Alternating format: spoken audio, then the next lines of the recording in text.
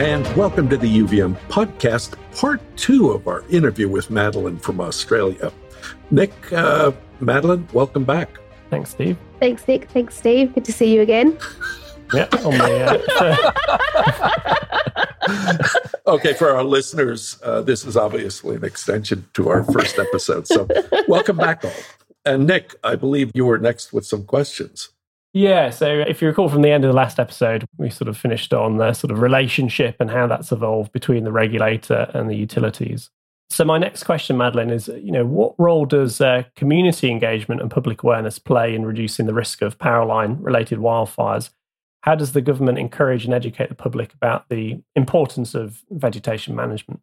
Yeah, it's huge. So I think one of the interesting things for me in working in this program has been seeing just how informed our community stakeholders are. When we receive letters from the community, they're often very detailed and informed. So we're not just like, oh, there's some weird line. Often they'll be like, my swir line needs to be removed. You're like, oh, okay.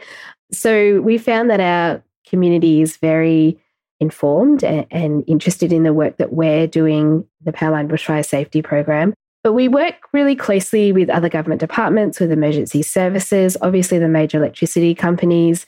We share a lot of information about what we're doing.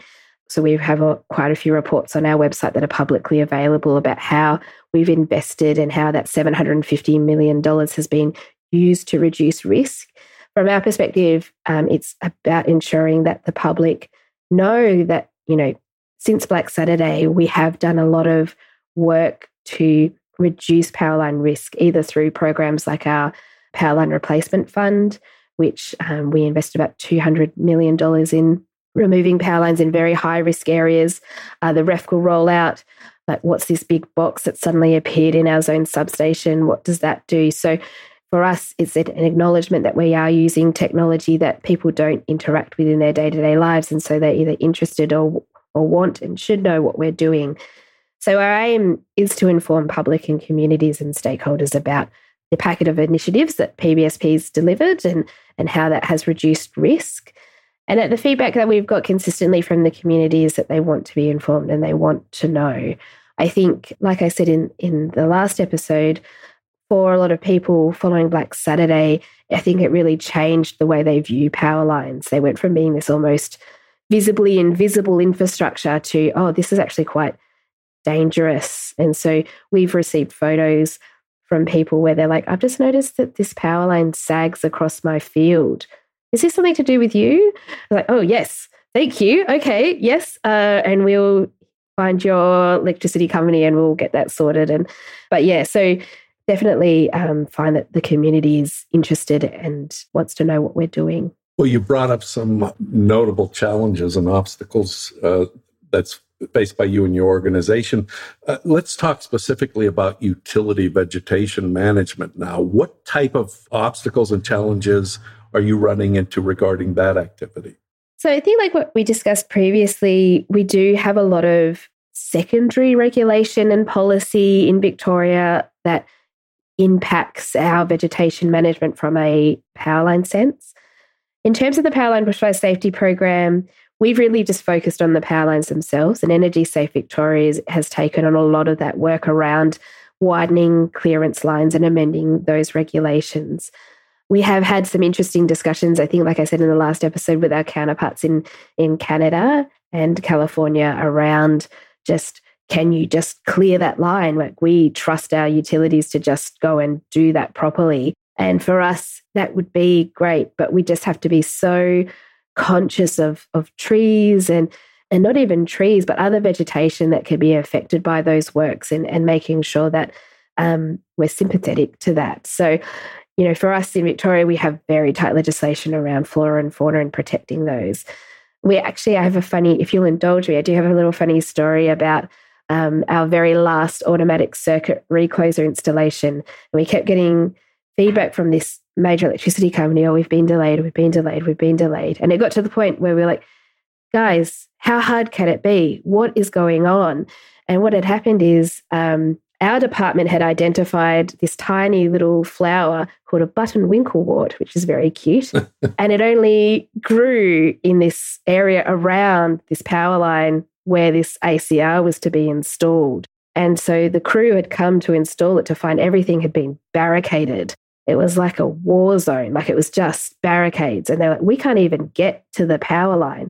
And so we then had to dig through our own department to say, like, what is this flower? And so, found out that it only grew in this one area. And so then it was up to us. And it comes back to that collaboration to then go and find the right person in the department to say, understand, this flower is very precious. However, if a fire starts from this power line, that flower will be wiped out. So can you please just let this crew come in and put this ACR in? So for us, it's vegetation in terms of branches falling on the line, but then it's also tiny little flowers that grow around a power line that need to be protected. Like it's just, it really is from all angles, and it makes it quite an interesting challenge. Not to pass along any secrets, Nick, correct me if I'm wrong, but wasn't Button Winklewort your nickname in school? Oh, you're thinking of my uncle, actually. Yeah. Oh, Uncle Button Winklewort. Yeah. Excellent. It was Auntie Mildred and an Uncle Winklewort. Get us out of this, Nick. Button Winklewort, that's a new species for me. It's very beautiful. It's a beautiful flower. There's no denying that it's, Okay, I'm going to do a Google image search now. I'm a little bit worried about what might pop up, but let's try it. Let's just take a minute to hear a quick word from our sponsors of this episode. This episode is sponsored by Live.io. Live.io offers the market-leading satellite-based vegetation management solution which helps vegetation managers to improve network reliability and safety. The software automatically generates grid-wide vegetation overviews from up-to-date satellite imagery and provides insights about tree location, height, species, and vitality. The system calculates the vegetation risk for each span and helps in budgeting and prioritizing cutback activities. Visit live-eo.com/UVM to find out more and to schedule a free demo, or simply send a message to info@live-eo.com. And welcome back. So in terms of policy and regulation then, so what steps has the State of Victoria taken to enforce and monitor compliance with vegetation management standards for power lines? You kind of implicated the last answer that you just expect the utilities to go out and clear, right? And or is there a level of oversight there as well? Yeah. So our regulator, Energy Safe Victoria, has a significant role to play in terms of oversight and compliance. I think for us, it's that tension between, if they could just go out and clear it, it'd be great. However, we do have a lot of regulation and secondary regulation that prohibits that. In response to Black Saturday, though, there were several pieces of regulations and legislation which were amended or introduced. So I think I mentioned maybe last episode, the clearance regulations were addressed to make sure that they were wider, and that was quite science-based. How wide should they be and how do they need to be amended?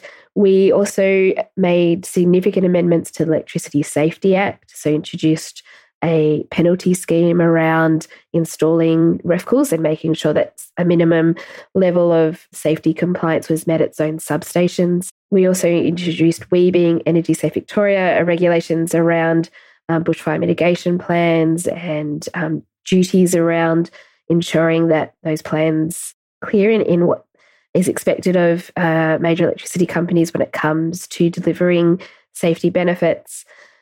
But so I think for us it was an overhaul of how the legislation and regulatory environment needs to function to, again, find that balance of safety benefit at lowest possible cost.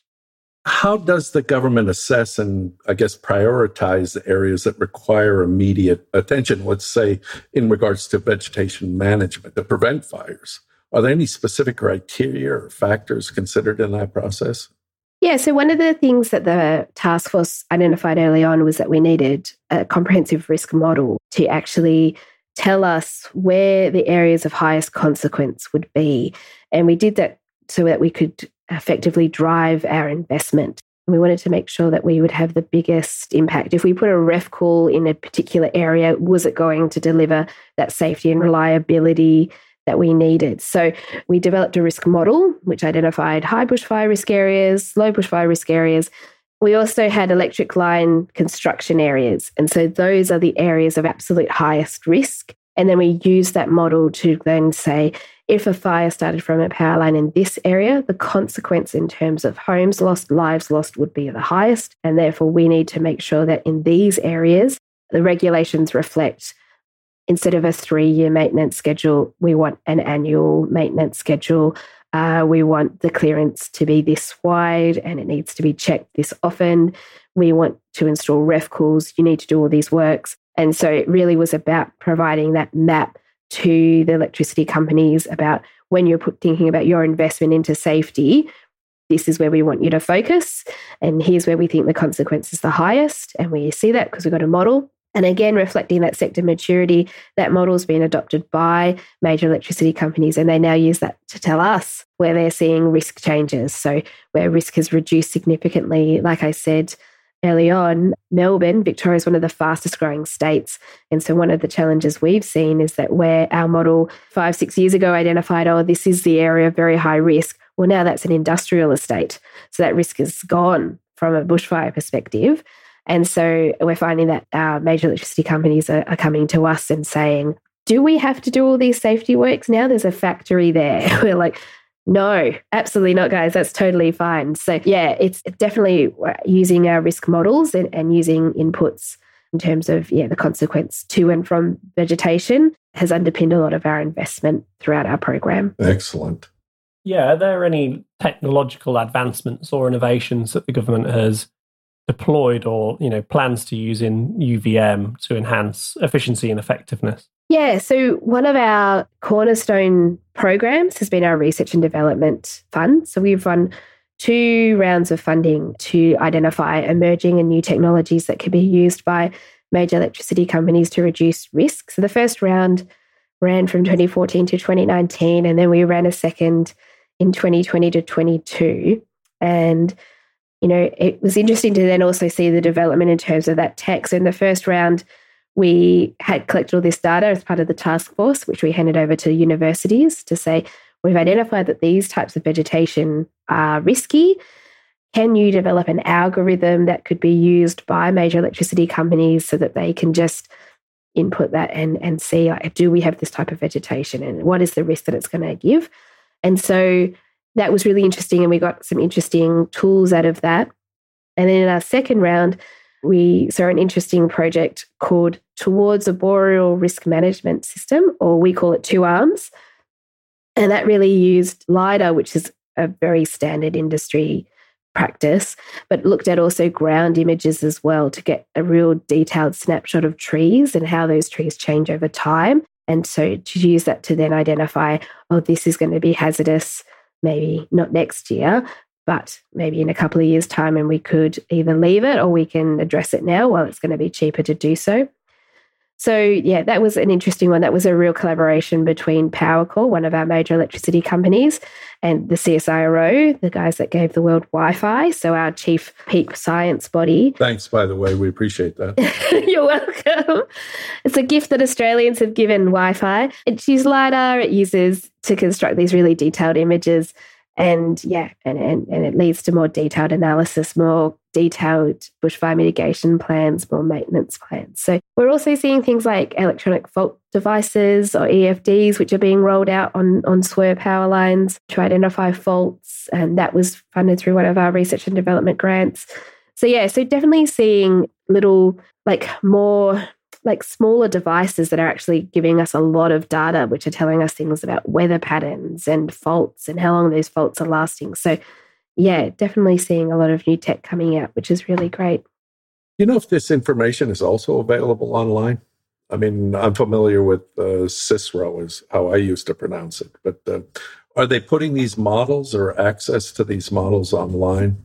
For us, for our risk model, we haven't published that, and we probably won't, definitely won't, just because of its nature. It really, power lines cause fires, but one of the biggest problems that we have in Victoria in terms of ignitions is arson. And so for us to release a model which says if you started a fire in this area, the consequence would be really significant is just a danger to the community that we just don't want to take. So for us, our risk model isn't public. We do have online a map which identifies where some of our more higher areas, risk areas are. But I think our EFD project and a lot of our research and development projects, which the EFD is part of, that's all online. And so information about those, the outcomes of those and what they're trying to achieve. The two arms, I think on our website is quite a detailed report around how that works in the future of that program and what they're aiming to achieve. So yeah, like the actual technology side of it, yeah, we've made that available online. Good stuff. And I was going to add that my French colleague here refers to Wi-Fi as Wi-Fi. I think you lost your North American audience on that one. Yeah, maybe. Yeah, we had a listener one time, Madelyn, comment that the UVM podcast, the content's brilliant, but the jokes can be awful. So I just feel like we have to throw a few bad jokes in as well. I mean, what's a podcast with a few bad jokes? Like, Successful. Exactly. Successful. Back to you, Nick. Get us out of this again, Nick. Yeah, okay. So I did want to follow up actually on the Powerline Bushfire Safety Program, just like how successful has it been? Are there any sort of numbers or data or evidence you can point to that quantifies the level of risk reduction that has occurred? Yes, absolutely. And like I said, right at the outset, one of our goals was to move away from anecdotal, like we kind of know this and we know it from, to like, here are the facts. So yeah, we've protected over 61,000 kilometres, which I think is about 38,000 miles of power lines in Victoria. So that they're now protected either by REFCL or ACR. And on those lines, that risk is then reduced by about 70%. The overall risk reduction across the state relative, however, is closer to 50%. So we've effectively halved the risk of ignition starting in Victoria through the Powerline Bushfire Safety Program. On about 730 kilometres or about 450 miles, yes, I Googled this because I understand the North American audience doesn't always do kilometres. We've reduced that risk to zero. So we've undergrounded or insulated power lines in some of those really high risk areas where we just thought, yes, we could do a REFCL here. However, if we invest $200 million, we can completely neutralise that risk. So we installed over 340 backup generators to protect about 16,000 people. Like I just said, $10 million, I think just over in research and development. Yeah, so we've really just done a huge amount of work over the last 10 years. And it's made us a global leader. When we talk to people like Dan in Canada and he goes, oh, yeah, you guys are the worst case scenario. It's like, yeah, we just don't want anyone else to go through what we went through. And so that's why we've been quite open about sharing what we've done and some of the challenges around that. So when we looked at REFCLs, they had never been used as a bushfire mitigation tool before. They'd only ever been used as reliability. And so for us, and you'll love this, we went out on a limb and invested, did a lot of research and did a lot of studies to make sure that they would work so that we could confidently say to the Victorian community, this tool will work and it will reduce your risk. And we've seen that now. We've seen the risk reduction halved. And so, that's for me, from an emergency management perspective, I think that's a really great success. It's a huge outcome. Excellent. And you have accomplished a lot. It kind of leads me to the next question. Looking ahead, what are your future goals and objectives regarding utility vegetation management, also reducing the overall risk of Powerline-related fires? Are you have any upcoming projects or initiatives you'd like to highlight? Yeah, I think for us, the big tech rollout part of our program is over. We, the REFCL rollout is effectively done. Our last one will be installed by November or compliant by November. So for us, it's coming back to the legislative regulatory environment and, again, that kind of toolbox idea of how do we create an environment for our major electricity companies to continue to effectively reduce the risk. Because although we've halved it, the glass half empty person in me says, well, there's still 50% of risk out there. So how do we continue to address that in a cost-effective way? So for us, it comes back down to legislation, regulation, and some of those more subtle levers and mechanisms that we can use to reduce the risk. And part of that is looking at our move towards a more sustainable, renewable future. Victoria is really leading the way in our green energy. Our generation is about 36%. So I think for us, it's looking at community batteries, it's looking at standalone power supplies, it's looking at microgrids as probably the next step in terms of reducing our risk profile in Victoria, as well as, aligning with our goals of being a more sustainable state. So, Madelyn, you mentioned earlier that the economic cost of undergrounding or insulating all conductors was too expensive. Does this viewpoint change when an asset comes to the end of its useful life in the future? Like Steve mentioned earlier, in California, there's a tendency to put things underground with new subdivisions, new developments, things like that.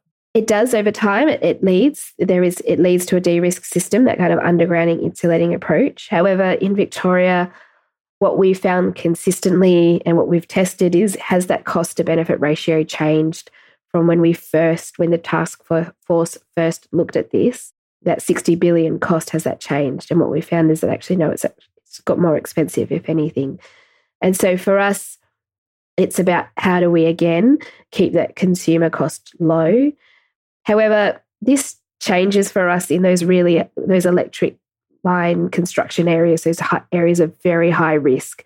And for us, that's why we've really just continued to focus on those, to say in those areas, undergrounding, insulating, that has to be the only option, because that's the only way that we can ensure a risk benefit, and that benefit outweighs the cost.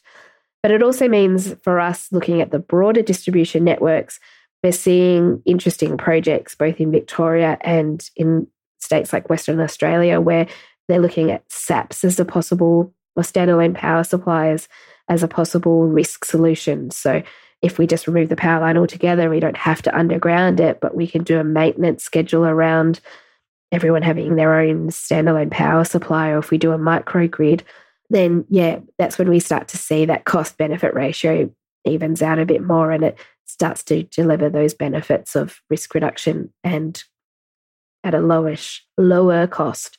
The Royal Commission really pointed to removing or reducing the number of power lines in the landscape, and we've tried to be sensitive to that, but we've also been constrained by the cost, and not just the cost, but our actual ability to underground lines. Like if we were all on a nice grass flat plain, it would be very easy to underground, but Victoria has very mountainous areas that just make undergrounding an absolute nightmare. So, it's again, it really is about finding that balance of cost to the consumer, but also risk reduction and keeping them safe.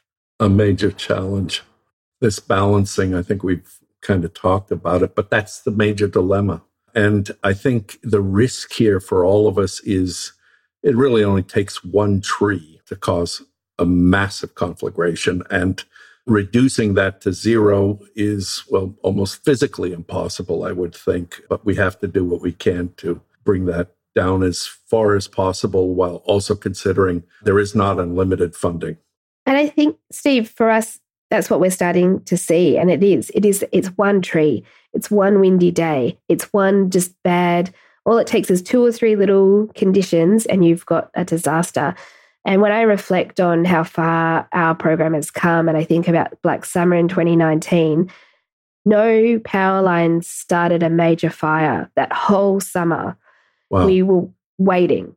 We were like, this is it. These are the conditions that are exactly like Black Saturday. If a fire is going to start from a power line, this is it. And it didn't happen. Yeah, we had smaller fires, but nothing like we saw back in 2009. And I think that's really testament to what the Powerline Bushfire Safety Program has achieved. You should be proud, Madelyn. I will just pass along one UVM-specific piece of advice as an arborist myself, a utility arborist. One area that I think as an industry we need to start paying a lot of attention to is this whole concept of planting the right tree in the right place. Great many of the trees involved with fires that I've been a witness or expert on were planted after power lines were there. And when there are thousands of choices to pick trees that won't either grow up into or ultimately fall into power lines, I think as a society, and that includes the utilities and the regulators and the public, we need to start paying more attention to it, because it's easier to prevent these issues than deal with them down the road. Absolutely. Button Winklewort? I guess Button Winklewort is now my new pseudonym for podcasting. You could just call me Winkles for short. That'd be fine. Sorry. I'll close, Madelyn, by just say, thank you very, very much for taking all the time to join the podcast today, particularly, with a 5 a.m. start. So certainly appreciate it. And what an awesome guest you've been to sort of follow on from Dan Gent on the last episode and to provide your insight here. It's such an important topic, and I know that our listenership, if that is indeed a word, we'll be lapping this up and we'll really get some good value from it. So thank you again, Madelyn. Great. I'll add my thanks, Madelyn. I learned so much during these 2 episodes about what's going on down under, and greatly appreciate it. Thanks so much for your time today. Thank you so much for the opportunity. Anything to talk about the Powerline Bushfire Safety Program. So thank you so much. I've really enjoyed it. Well, in that case, I will end this episode with a final message for our listeners. So, we're always looking for feedback and we're always looking for input.